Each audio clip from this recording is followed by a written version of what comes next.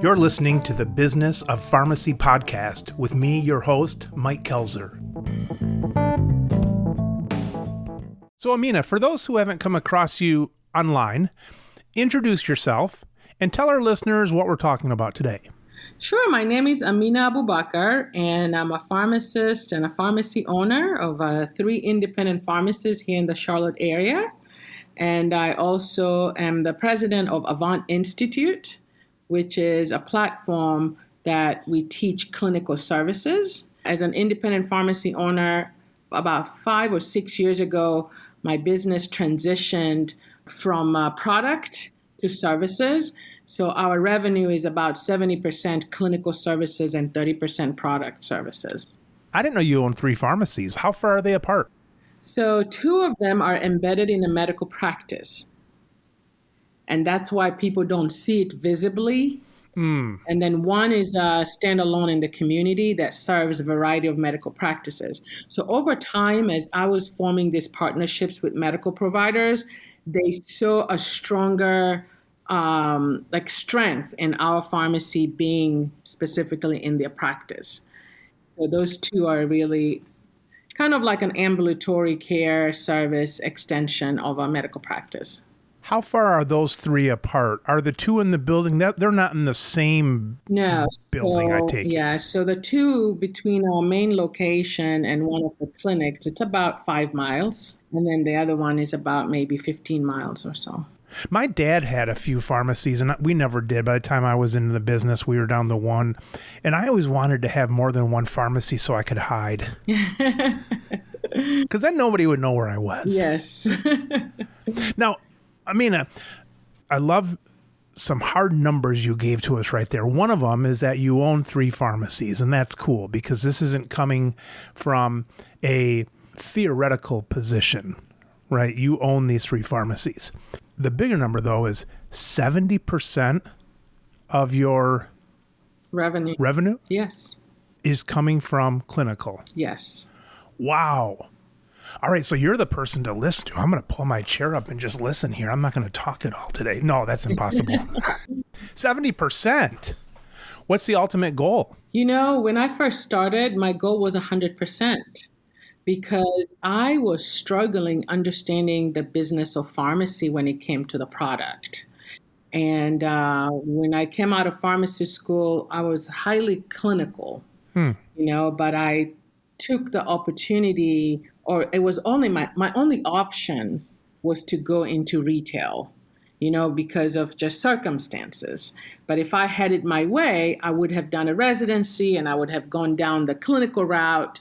So just because I started in the retail or the community side, my brain never stopped looking for means that I knew I could bring value to patients.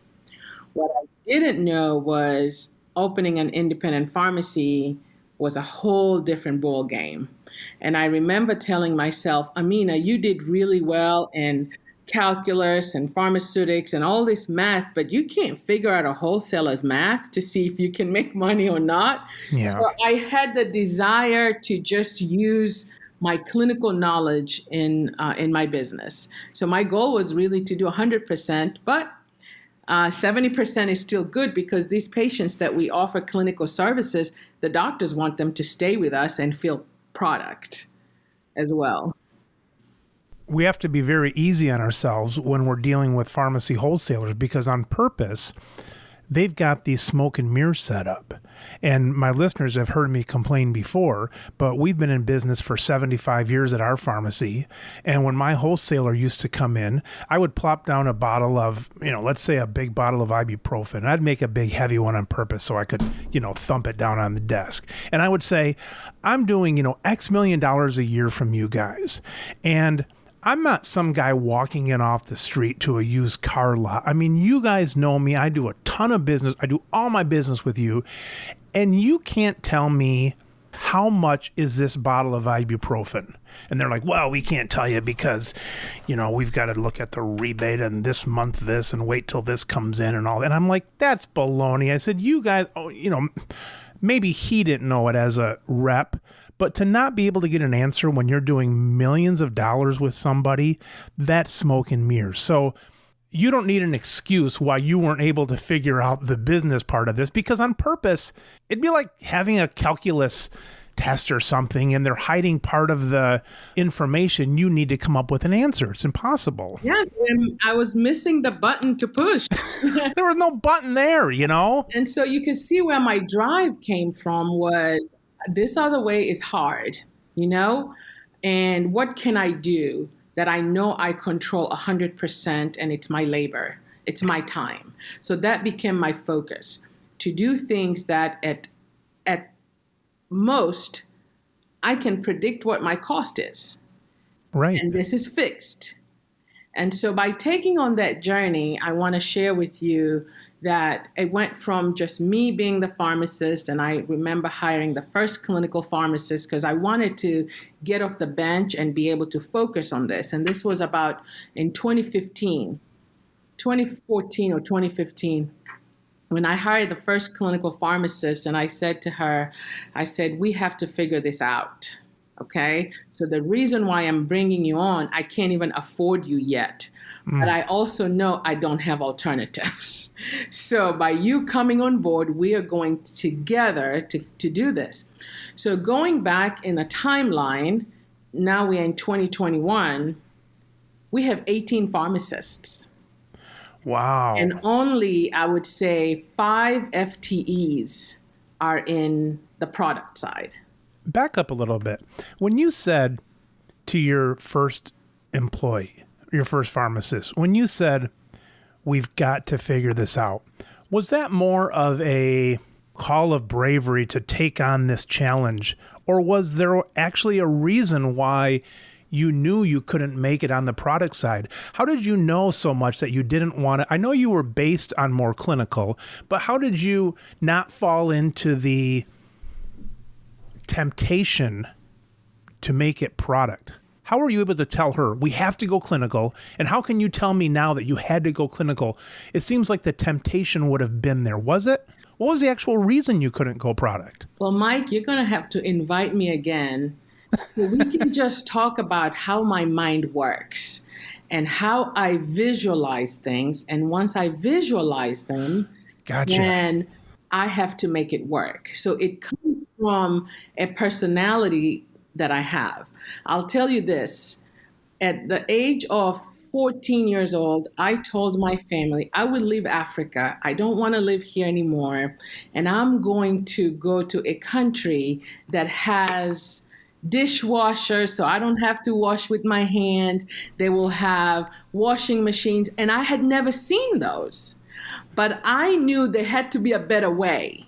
Yeah. And so every time I would come home from school and I would have to do those chores, I would think there has to be a better way of doing this. So I would bring it to life and I would speak to it. And I remember when I landed in the U.S. and I saw these things, I had never seen them in my life.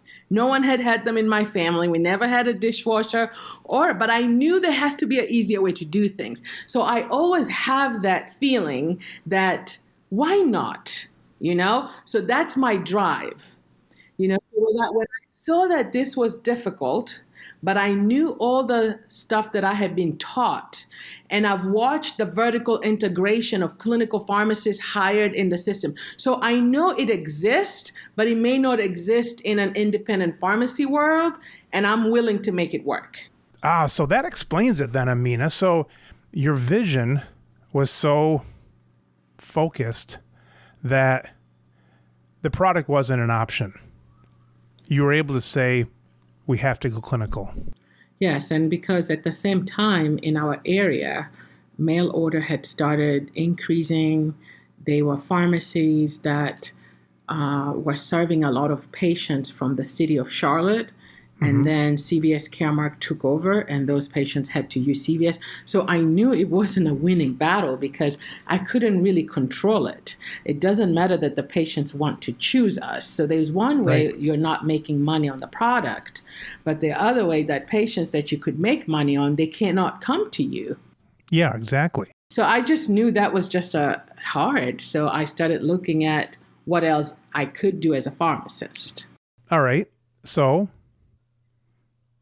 how does this work out then? we're all drooling here, Amina, and I know this is years and years of research and practice mixed into my simple little question there, but everybody listening says, well, how? So how? What I found out is medical providers, especially independent doctors, have a similarity with independent pharmacy owners. But we have never dialogued, okay? The only relationship we have is like, hi, I'm so-and-so, I have a pharmacy, here's my flyer, we deliver, please send your patients. And that's the only relationship. Or then you get closer to where they like you, they rely on you, they call your pharmacy to ask all these complex patients, they send you complex patients to help them because they trust you, they like you. And so that's where independent pharmacy owners and independent doctors have just kept their relationship. No one has really crossed the path and say, hey, let me tell you the truth about my business. And I would like to hear the truth about your business. Do you feel how I feel, that I went to pharmacy school and I now own a pharmacy, but there are forces outside of me that could actually hurt me? So I went out, and that was the first dialogue I had. I was curious, I was curious to see and hear from independent doctors how they felt about their business.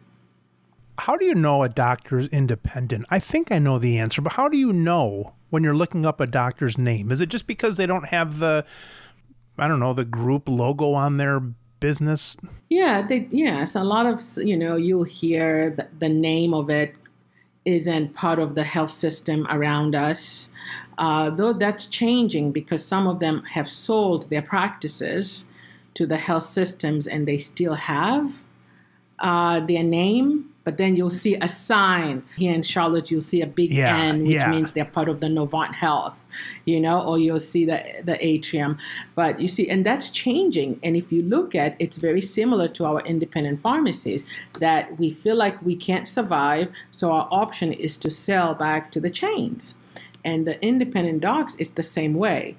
So because I started this quite a long time ago, I knew those that were independent because they filled prescriptions at our pharmacy or their family, So you know that, but our relationship was just that. And they're facing the same struggles, it sounds like you said. And that's when I learned, because at first I didn't know, but I was just curious. And so when my first dialogue, this one doctor told me, let me tell you, I quit every day, Amina. It's hard.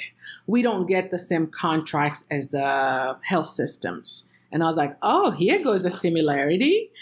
And he said, and every day they knock on my door telling me that I can't survive, that I need to sell to them. I was like, oh, let me show you my letters that come from this. And we started talking about how similar we were. And yet we are fighting these battles by ourselves. Right. And so I was like, okay. And then we got into more business-related things. And they had the same issues I had of learning how to take care of your books. They have as limited resources as we do because I was the visionary, I was the owner, I was the pharmacist, and I would take my work at home and try to finish the office-related things. And they had the same thing because, either it was their spouse that was the bookkeeper or the front desk. So it was a family.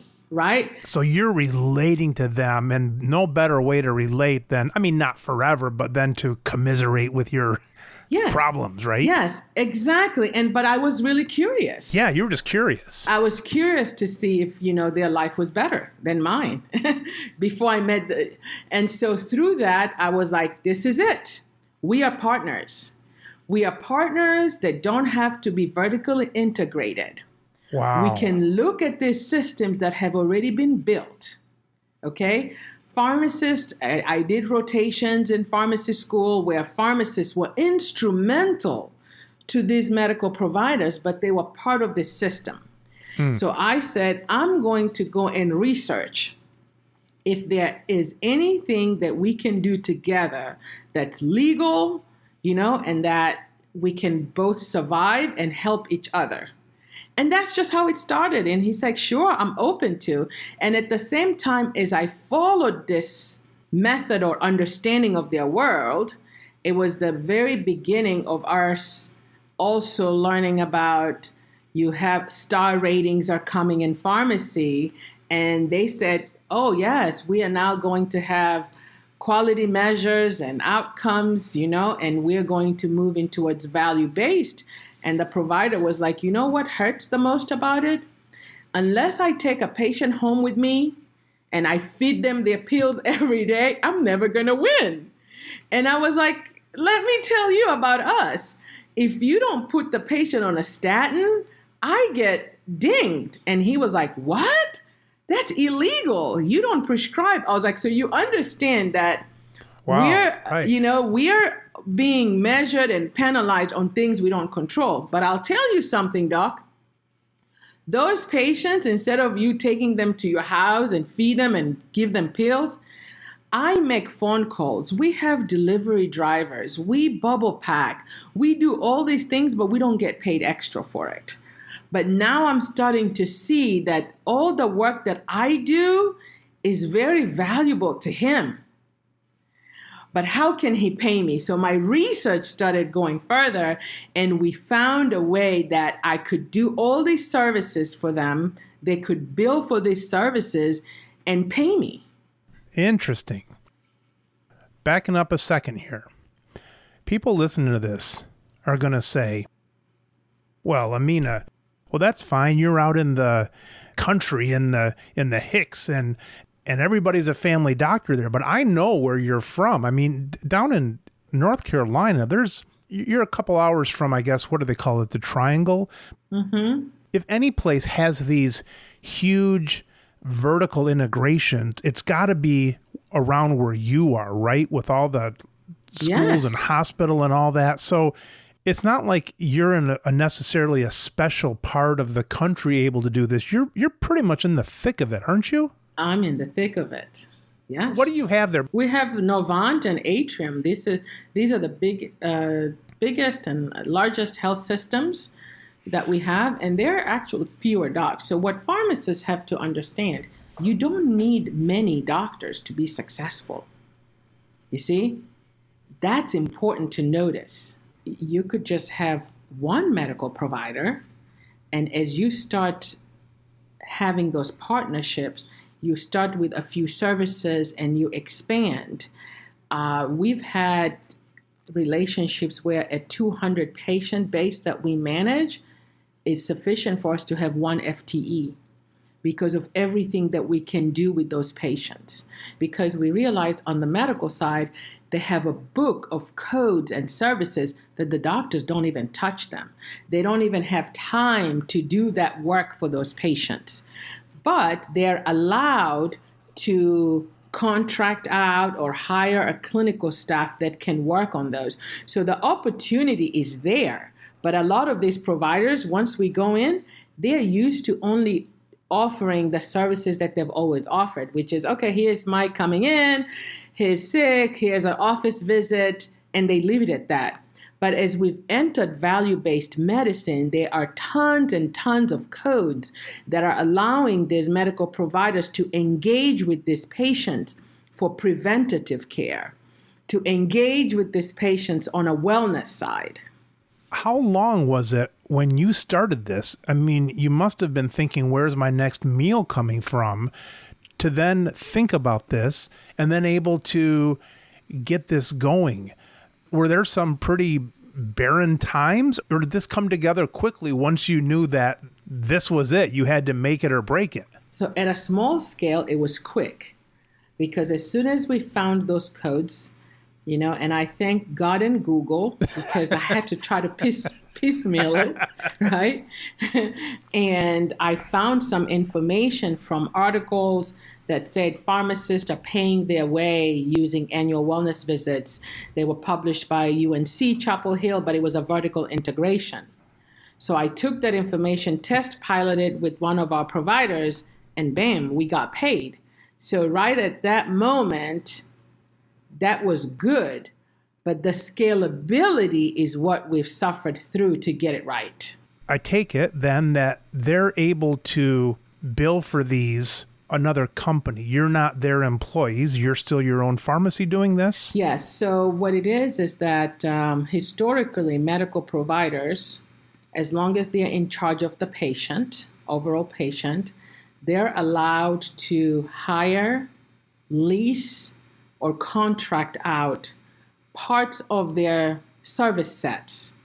For example, they could bring a nutritionist in who could take care and see their patients, manage nutrition, and then they could bill for that. So it's a model that already exists.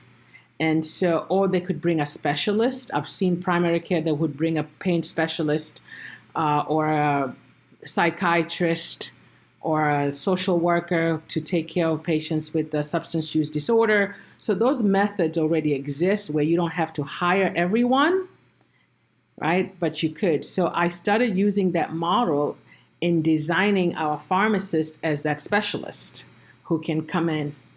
Why do they allow that? Just because they probably know it's going to be hard to have 8 different people billing for this, and they say, well, just have the doctor do it, and you can work through the doctor, and the doctor will bill it. Is that why they do it, for ease? Why do they allow that? They allow that because sometimes you only need that specialist a few times a month. So they don't have to be your employee, and it allows this specialist to go to several different places. I understand the employee, but why wouldn't the government say, okay, if they're not your employee, well, then let's have that people bill us directly? Why doesn't the government demand that you bill them directly? Why do they allow that through the doctor? Sure, they don't demand it because I think options are better. Gotcha.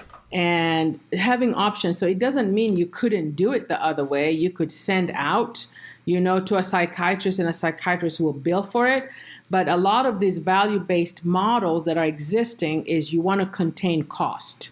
So billing through a primary care is a lot less expensive than billing through a specialist. So you could pay the specialist a day or an hourly rate or however, but you're billing as a primary care, which attracts more people to go for those services because specialist copays are higher. Oh, that's interesting, right?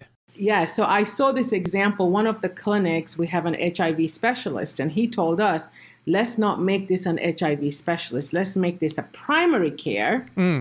So the patient's copays are lower and they can come more frequently than for us to bill as a specialist. But I'm part of this team, and it's okay if we bill under primary care with HIV specialty. Wow. So that's kind of how my education, I've learned a lot. Hanging out with these docs has just expanded my knowledge base. And all I do is I take that and I apply it to our world.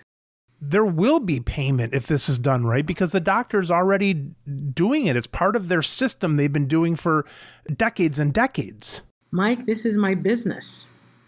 That means we are getting paid and we are growing. Yeah, well, with 18 full-time pharmacists. Yes, you can expect that payroll is not easy, but they grow these services, we get paid, and we love it. And so, yes, but it's what people don't understand is those intricacies, right? Of how to apply it. Because I've been to CEs and I listen to it for an hour and I look at one of our pharmacists and I ask them, how many people do you think are going to leave this CE and be able to execute? That's what it is. Yes. And we laugh because there are so many things that the person did not share. So in order for people to be successful, it's not the shiny.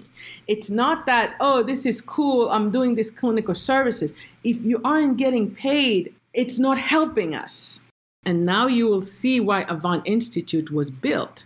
It wasn't built because we had a lot of time and that we want to go out there and just teach or have courses online. It was really to find people that said, I want to make this a business.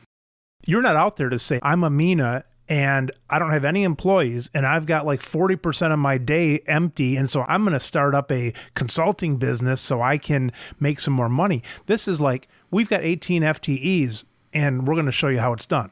Yes, and I'm going to show you where you're going to fail. And if you don't listen, you are going to fail. So I'm going to tell you how you don't lose X number of dollars that we lost because we didn't know this one thing, or we didn't know how this relationship could really unlock it. Just like the whole specialty, how this whole thing works. It's really taking the medical world, digesting it, and reverse engineer it into this new relationship that we have, and it works. If I ask this of a lot of people, why do you do this Avant Institute? Somebody's going to say, well, we want to give back. We want to do this for the world. We're good people and so on. But this Avant Institute, why do you do it? I know it's a business, but are you going to make a lot of money by teaching other people this because there's so much want and desire? Now, Amina, I'm not going to let you sit here and tell me you're doing it just out of the goodness of your heart. No, I'm doing it because we saw many people failing after investing tons and tons of money, okay? And then coming to me and say, Amina, do you have 15 minutes? Or I have a quick question. Yeah. I tried to do this service and it failed. And I told myself, even if I give them an hour of my time, they're not going to be able to be successful. Gotcha. Because of the question they just asked me, they don't know what's underneath this, right? They don't know all the failings. Yes, it's an iceberg. All they saw was the top, and they got the codes we do are free. They're Medicare Learning Network. You can have the codes. It's Medicare. It's public. But how to make it work and how to make it work as a business and how to help scale and all that, it's a whole it's underneath it. So the reason why, so people would then say, can I come and shadow you? Can I come? So we weren't available to be there for everyone. So I sat down with our pharmacists and say, listen, when I go out there, this is what I see. And these are hardworking people with relationships with these doctors. They don't know how to make it work. So what I'm going to do is we're going to buy time. I'm going to stop you from being in the clinic, and I'm going to put you to be a trainer, okay? Which, again, it's a trade-off of, because they would say, Amina, if we do this, I want to be in the clinic. That's how my productivity works. And I said, no, we're going to do a swap. So if we book you to be a trainer, or if I find a pharmacist or a pharmacy owner similar to your clinic, then I'm going to match you and you're going to coach them. And that's how we started. So it's really the functionality of us being available, because otherwise we have to work on our business. Yeah, you're doing a disservice too. If you're talking to someone just for an hour, you're doing them a disservice. You're giving them almost like enough rope to hang themselves if you don't give them more than an hour. And you'll if you talk to people we've trained, I've asked them two questions. Do you want to do this as a business, or you want to be inspired? Because those are two different pathways, okay? If you want to be inspired, then I can talk to you for 15, 20 minutes and I can tell you all the stuff that we do. But if you want to do this as a business, then you have to be fully immersed and fully engaged in how we start from the why to the what to the how. And that's a different training. I'm trying to put myself in your shoes, and I'm trying to think, like, if I started Avant Institute, I can see doing it. Well, it's like this podcast has a couple different things to it. I enjoyed doing it. That's number one. And maybe I'm helping some people or the future. Someday I might monetize it. There's probably a few different reasons. If I was doing Avant Institute, I might have similar reasons. I might be doing it for the future of pharmacy. I might be doing it for my own business. But the other thing I might say is, I'm not going to give my secrets away. I'm just going to grow RX Clinic Pharmacy to like 100 of these and screw everybody else on the East Coast. You could do that too, right? Yes, I could do that. But you know why I don't do that? Why not? I don't do that because these services are relationship-based if you want them to work, okay? Healthcare, I'm a fundamental believer of healthcare is delivered best locally. Gotcha. Okay? And so I want it to be that ecosystem, right? That ecosystem that every community has these hubs, right? That you understand the patient's dialects, you understand the resources in your community. So it really is more sustainable rather than me becoming the mail order of clinical services. I'm not going to do a good job. That's what I think I was trying to get at, because if I look at a different business, because I can see, we already talked about someone doing it who maybe just had time on their hands and said, hey, I'm going to be a consultant. I'll make enough money that way. You don't need that. You're doing fine with the RX clinic. Correct. And then the opposite of that would be taking this and saying, well, I'm not going to give away my secrets. I'm going to make this into a huge business of RX clinic pharmacies across the country. So that was the answer, where this is almost like, I know you're not going down this road. It's almost like a franchise in a way, only in the sense that you can't do it well by owning 100 of these pharmacies across the country. Let's say you needed to pull money out of this idea to pay you for your research on this. The best way to do it is Avant Institute, because this is only going to be successful for smaller pharmacies, smaller companies. And you wouldn't do well going into 100 pharmacies across the country as the owner. Exactly. And that's just my philosophy. Someone else could look at this and be able to do that. But I have found the more I've worked with our local providers, the deeper the relationships are. We're part of this community. We're now partnering in more ways than I ever dreamed of. So within one practice, we are finding deeper meaning. Actually, I'm helping them grow their practices. Right? Right. So one partner we had, they went from, in 2015, one provider, okay, maybe 3 FTEs, to 35 and 3 locations. Why?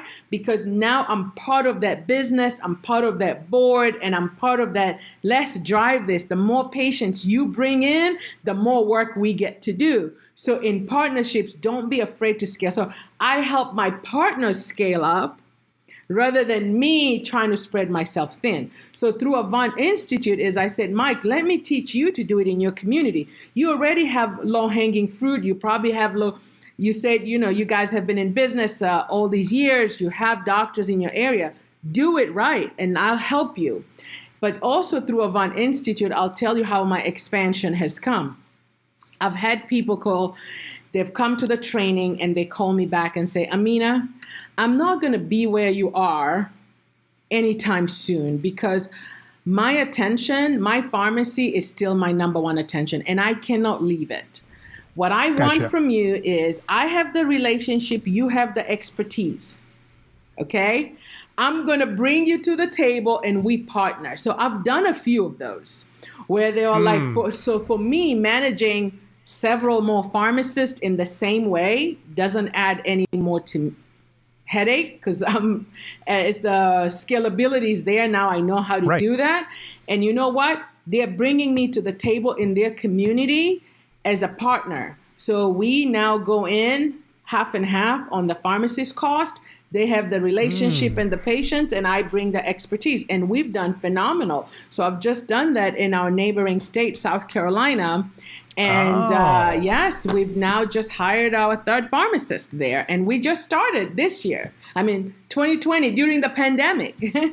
Wow. All right. Because that's where my mind was going. It's like the whole thing. I didn't mean to make it sound like you weren't just a nice person, but I thought money evens out the score. It's a scorecard, with all this crap you got going on in your good crap, all this excitement going on, the busyness, with all this busyness, I was looking for that reason of spreading this information, and that's really cool. That's who brought you to the dance, meeting a local doctor and saying, I'm local and small too, so that's where you start. But then that's really interesting too, that secondary of partnering with people. How far is that going to go? Yeah, and I never even thought about it until he was a graduate of our class, and he said, listen, I went back with this material and my docs are in, but I don't think I can be where you are as fast as I want to. So this is but I had to think through and because I like to be hands-on.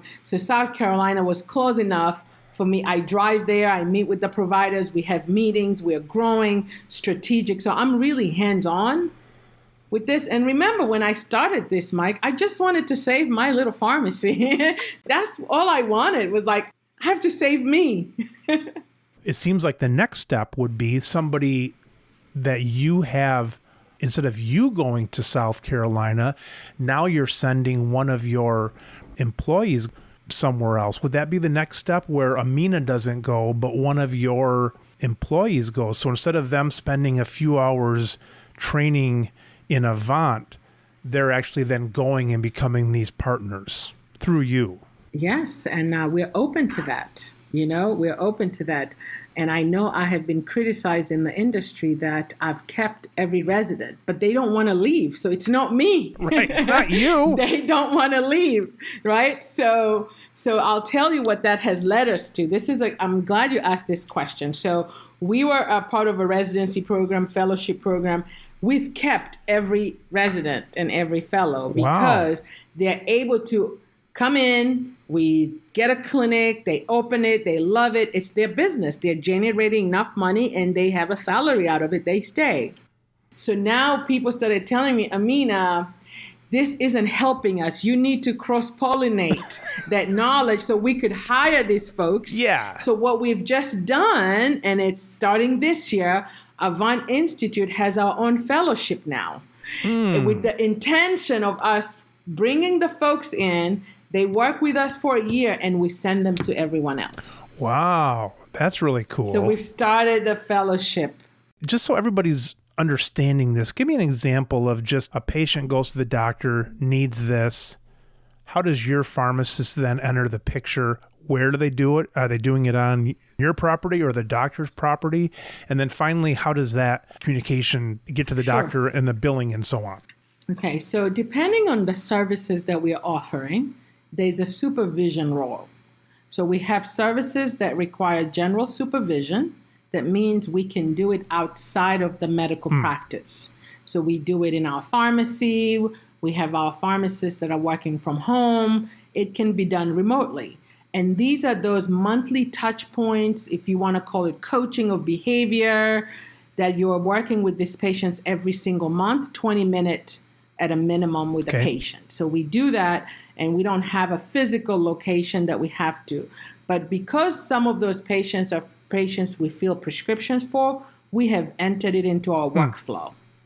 Okay, so our workflow is now designed, sending patients for our remote patient monitoring, for example. Our drivers deliver the devices of scale, blood pressure, blood sugar to the patient's home. Data comes into our pharmacies and pharmacy technicians. They monitor. We have intervention. We document in our clinical platform that we have. And then we send the urgent messages to the providers if they need to act on. And if not, then at the end of the month, they get a summary that goes to the patient's chart. So when a patient comes in for a visit, the provider can skim through it and say, oh, I see you've been working with RX Clinic on these initiatives. So that's one. And we do those for our behavioral health integration, our remote patient monitoring, and our chronic care management. Those three services are general supervision. Then we have services that require direct supervision, and that means we have to perform these services within the premise of the medical provider. And this is our annual wellness visit, and now we've grown into our pharmacists are seeing patients for substance use disorder, they're seeing patients for HIV, PrEP, and PEP. So the services just became more and more, but they're doing those within the medical provider, and we call them co-visit models. That within that 1 hour, this practice is generating a lot more money because we are letting the provider work at the top of their license with seeing patients and diagnosing, but at the same time, the pharmacists are bringing in patients for these services under direct supervision. So per hour, we're generating a lot more money than the provider by themselves. And those have to be like, there's some billing stuff that says once a year, this has to be done in person, that kind of stuff? Correct. So annual wellness visit is once a year to the patient, but also for our Medicare patients that we see them for weight loss. It's called IBT, intensive behavioral therapy for weight loss, intensive behavior. There's that weight loss again. Amina, I said it last show too. You guys always bring up weight loss. I know all my guests have gotten together for an intervention for me. Yes, so we were bringing for these services that require face-to-face, and they require to be done within the practitioner's premises. But with COVID, a lot has changed. So during the pandemic, we've been able to do a lot of those visits virtually, though. I told a patient customer this morning, I said that COVID has sped up technology in healthcare by 10 years. I just threw that figure out because, doctors, the medical profession, they're quick in some ways. Pharmacy was quick, but other areas of healthcare is pretty slow. I think it sped stuff up, though, with telemedicine and online visits and all that stuff. Would you say that? Yes. And we saw that how quickly a lot of our practices had to adapt. Yeah. And if they didn't, they'd be in trouble, and the patients would be in trouble. But I'm really glad where technology is going. We've had more touch points, less no-shows because patients are at home, convenient.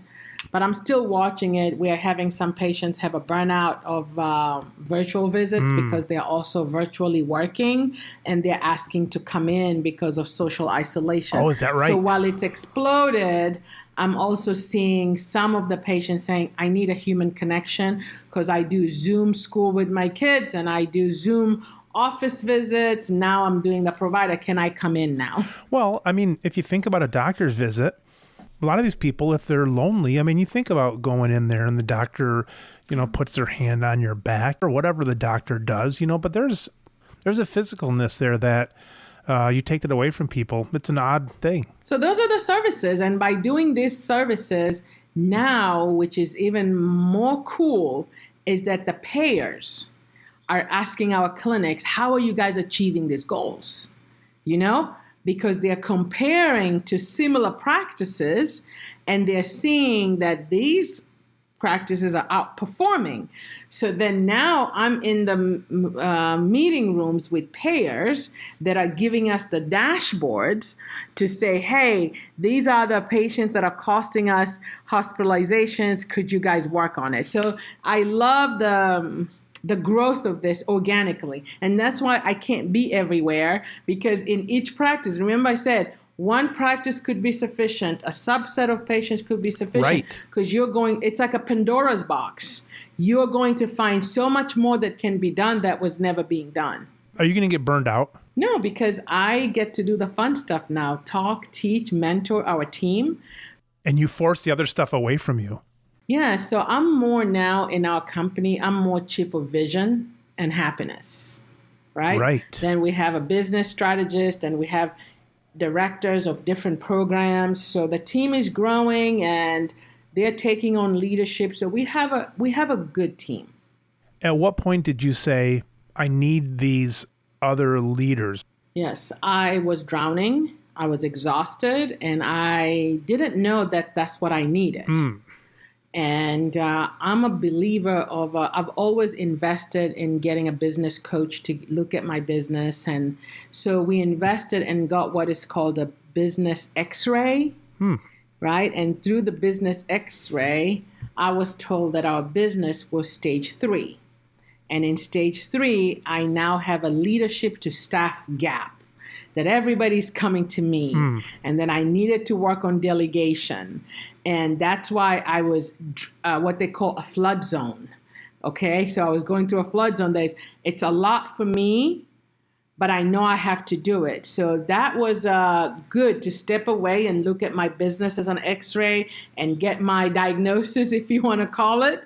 And that's when I knew that delegation became the next stage for our business. How long did the x-ray team look at you? How long of a process was that to talk to you and to help you? It was a 3-day weekend. They sent a survey to all of our team and they asked several questions, and then they got all the results, and then they met with me and just presented the good, the bad, the ugly that I needed to hear, how they were feeling, how things were happening, and it was good. And so I like doing stuff like that. How did you then implement that their suggestions, this consultants that you hired, did they help you implement that? Or did you just, I mean, because then you had to hire people, right? You had to get this in place and so on. How did that come about then? Yeah, so once I knew that I needed, I'm a visionary, and based on the x-ray, I was spending hyper amount of time in vision that I actually needed to spend in management.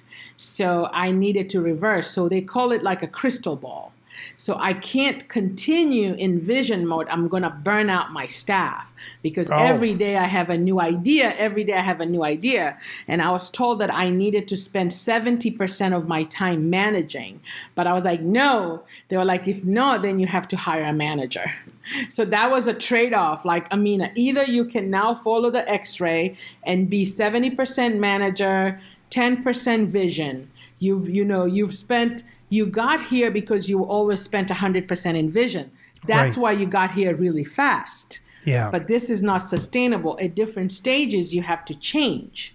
So when I said that I'm not going to change because I'm not going to stop dreaming, then they told me then you need to bring an integrator, someone who could manage the team, and you work with them and so they can grow the team. So that's when we hired our first, which we call him Chief of Business and Strategy. So I dream it, I go to him, and he says, okay, I see what you want to do. Let me work with the team, see who's available. So that has worked out really good. And from him, we now have grown our directors of different programs. He helped set that up. Yeah, so I just have to deal with him. No, he just has to deal with you. Yes, I know. He always leaves the meetings like, oh my God, you need to interview him and he'll tell you all the secrets of how crazy it is behind the scenes. How did you hire him actually? Did you hire him or did your x-ray team help? No, I hired him because the first clinical pharmacist that I had hired knew him. And he was one of leaders in the pharmacy fraternity, and he had seen him, and he was like, he's a blend of you and me. So I was vision. Our first clinical pharmacist was very integration, and that's why we were very good together and successful. And she said, he's a hybrid of me and you, and I think he'll be able to help us. And so I met with him. And I liked his experience. He came from Walmart, so I knew we needed some level of corporate structure, but not necessarily be corporate. But they were key things that we needed to have in place. So we brought him on board after several discussions, and he's done fantastic, and we couldn't be happier. That's great. If I was in that position and somebody was that good for me, because he's really cleared your day up a lot and your life up a lot, right? Yes. I'd always be afraid of losing someone like that. Could you replace him? He's not supposed to listen to this, but if he's good, I'm always like, oh. Here's the difference. Just because someone is good, I've always been a believer from 10 years ago or maybe 8 years ago, I still have to build systems. So the systems aren't built around the person. Right? Right, so exactly. As whatever he does, we are systematizing it because I see him growing into a different role and someone has to go into his role. So if God forbid, and not just losing him because he's going somewhere else, but... Yeah, he could lose on the upside. Right. I could need him to grow and move into a different territory for us or different projects that we are doing. And that has been happening. So he's been grooming one of our PICs. We told her not to be a PIC. Now she moved from director of operation and compliance. So I see that, but everything we do in our pharmacy, there's a system. That's great advice. And there's a book out years ago. I read it. It's called The E-Myth Manager, E-Myth Revisited, Michael Gerber. Oh yes, E-Myth, the reason why small businesses fail. That was my first eye-opening experience. And in there, they say that even if you're in a role, let's say your business is growing and, you've got yourself and two others in the business, but you can picture within a year, there being 8 people in the business. Well, start thinking, okay, for this hour, I'm doing this task. And yes, I'm doing it, but this is really a task that should be done by, the CMO or the CFO or the COO, whatever. Well, pretend you're in that position. Start writing some stuff out and start saying, this is the position. Well, you're still doing it, but you're creating these positions along the way. And that's what you're doing with your guy. It's like, yeah, he's a good guy, but he's also a position that you're then making, whether it's job descriptions, diagrams, all this kind of stuff, because who knows what's going to happen to someone. Like, God forbid, it's an accident or something that takes somebody away from us. When you're doing stuff like you're doing, it's positions and processes, not just people. It's good people and great systems. Correct. And so now we've even outgrown Google Sheets and and those things. So we've just done an internal intranet. So you could create on that position. It will give you the position description, who you can go to for these things. So yes, we have been working on systems this whole last year. Not just systems to write them up, but we're now housing them in an intranet with access. I always think like I'm going to get organized. I'm fairly organized, but I always think I'm going to get organized. And like 3 years goes by and I'm like, I thought I had a great system. Why the hell did I not have that PDF of something? Like, where did that go? I can't believe I don't have that. So Amina, don't give any of your secrets away, but let's hear some of that vision. What do we got going? What do we got cooking up? What we're cooking up right now is we are moving to our forever home for our medical, for our pharmacy. We just bought, I can't say we just bought, like last year, we bought an old Rite Aid that we are renovating it into having what we call our pharmacy of tomorrow. How it's going to look like. So there are really neat clinical services coming that don't require a medical provider, but it will create this medical hub for us. So we are super excited about this project right now. Is it going to be a show globe where it's like you'll bring in some of these Avant Institute people to see this? Yes, because when Avant Institute people were coming for our what's known as advanced learning immersion experience, we always did it in a clinic, right? Yeah. So we had that immersion part that they were in a clinic. We have medical billers. We have this. Now that half of our building is a medical practice and half is the pharmacy side, and we have a classroom. So when people come in to learn, they should feel like, okay, I've been here, done this. It's not just a webinar and it's not just theory. These guys are doing it. I've been able to see it firsthand and look at the workflow, because everything is good until you know how to make it into your workflow. Out of that 70%, I think it's a very small percentage of things that you're billing directly as a pharmacy, not through the doctor. What are your hopes and dreams, if there are any, about pharmacists being providers? I have mixed feelings about it. While it sounds great that we can be providers, I feel that we will be limited in the revenue on how these services are going to pay out. What I'm really interested to see is payment reform, okay? Because if pharmacists being considered providers, then we are limited to billing at a nurse level. Pharmacist salaries are higher. So the economics is what I'm watching for. So they could say, great, Amina, you're now a provider. You can do this service at your pharmacy, and you're going to be able to only bill level 1. Level 1 is $20, $17.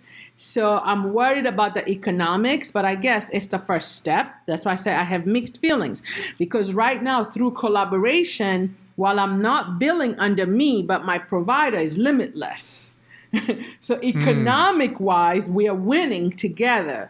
But once I have to bill it under me, I'm worried. What do you mean limitless? Limitless meaning they can bill level 4, they can bill complexity, and I could spend time with them in that office visit and we could generate $300 versus me by myself. Because their physicians have higher rates? So far, what I've seen in a small scale where pharmacists are credentialed and are billing directly, we can only bill certain levels. Levels are high complexity, medical complexity. Oh, medical complexity. And along with that is higher pricing. It's not just higher pricing, it's also complexity. Right. So you're allowed to touch patients with higher complexity, right? Because again, just because I'm a provider, a pharmacist provider, they might say I could adjust insulin and bill for it. That's like a nurse visit. I could monitor patients on warfarin, right? That's a nurse visit. Because I'm not making medical decision making, I'm wondering how the payment reform is going to happen. Gotcha. Because there are pharmacists today able to bill under their NPI, but they cannot go above level 2. So economics wise, I'm not sure if we would be in a good position. So that's why I have mixed feelings. Like I want it, but I hope it goes with payment reform so they understand the pharmacist cost. Yeah, right. And be able to reimburse in a meaningful way. Yeah. And also, I feel like once we become provider, now we're going to have the same stress they have, that we are outcomes based on our own NPIs and who's going to save me now. Yeah, right. Right. And then we're going to have to help her and pay them. And pay them to come in and help me. Yeah. So, yes. So those are my mixed feelings. Our listeners right now, what do they do after listening to this? Are they going to go online? What are they going to look up? Are they going to go to Avant Institute online, look things up? Sure. And many people who've taken our classes, we reject some folks from classes because I want to know that you are going to use this knowledge to transform your business. Okay. So it's very important. I'm addicted to success rates, and we have people doing phenomenal things. So yes, you can explore. We have a lot of free information available if you're just getting started, learning the language, what are these services. And once you get to a possibility of having a provider and you need a team behind you to make this work, and that you have someone to come back to and coach you, have that dialogue, design that contract. But if you're still exploring, we have a lot of on-demand courses that you can take at your leisure, learn, and then go out there and find what I say, your first partner, and then call us because I want to make this happen more than you will ever believe. We don't want to focus on the negative here, but who would someone be that maybe it's like, this isn't quite the fit for you? Yes, no, we've had people approach us that they are not willing to change, number one, and so I don't want you to take the class and then say I wasn't successful. Right. Right. And also they don't have the time to invest in doing the actual process. So if you're just exploring, right, just learn on your own. You don't have to do further investment and have us if you're still exploring. But what I'm looking for is someone say, oh my goodness, one that I'll never forget, it was a father and a daughter. The father was a physician, the daughter was a pharmacist. They didn't know they could have worked together. Really? That was a slum dunk for us because they're like, so we helped them design and they're super happy, super successful, fantastic. So if you have low-hanging fruit, good relationships with providers, but you just don't know how you're going to make this happen, then you need to come to us. And your website's fantastic. I was on it this morning. And those who are not ready yet can go on. And there's a lot of reading. There's some videos on there that talk about this, about your different classes and things like that. So anybody, whether they're on the fence or not real sure, anybody should be checking out your website and seeing if this might be for them. Sure, and they need to stay tuned. We're having the new classes come out soon. It's called the Master Class. So we are not just lecturing, but you'll see the videos of behind the scenes. So if you can't travel, we want to give you as much immersion from our experts because our pharmacists are truly experts. They've all created their own jobs doing this. Well, Amina, I can see why everybody kept talking about you. Thanks for taking the time to talk to me. No, this was fun. I didn't know what to expect, but this was great. Yeah, it was a real pleasure talking to you, and best wishes on things. It's cool to go on and really have some meat and potatoes. Well, thank you. Yeah. All right, Amina, keep up the good work. We'll be following. All right. My pleasure. Take care. Yeah, thank you. Bye-bye. Okay. You've been listening to the Business of Pharmacy podcast with me, your host, Mike Kelzer. Please subscribe for all future episodes.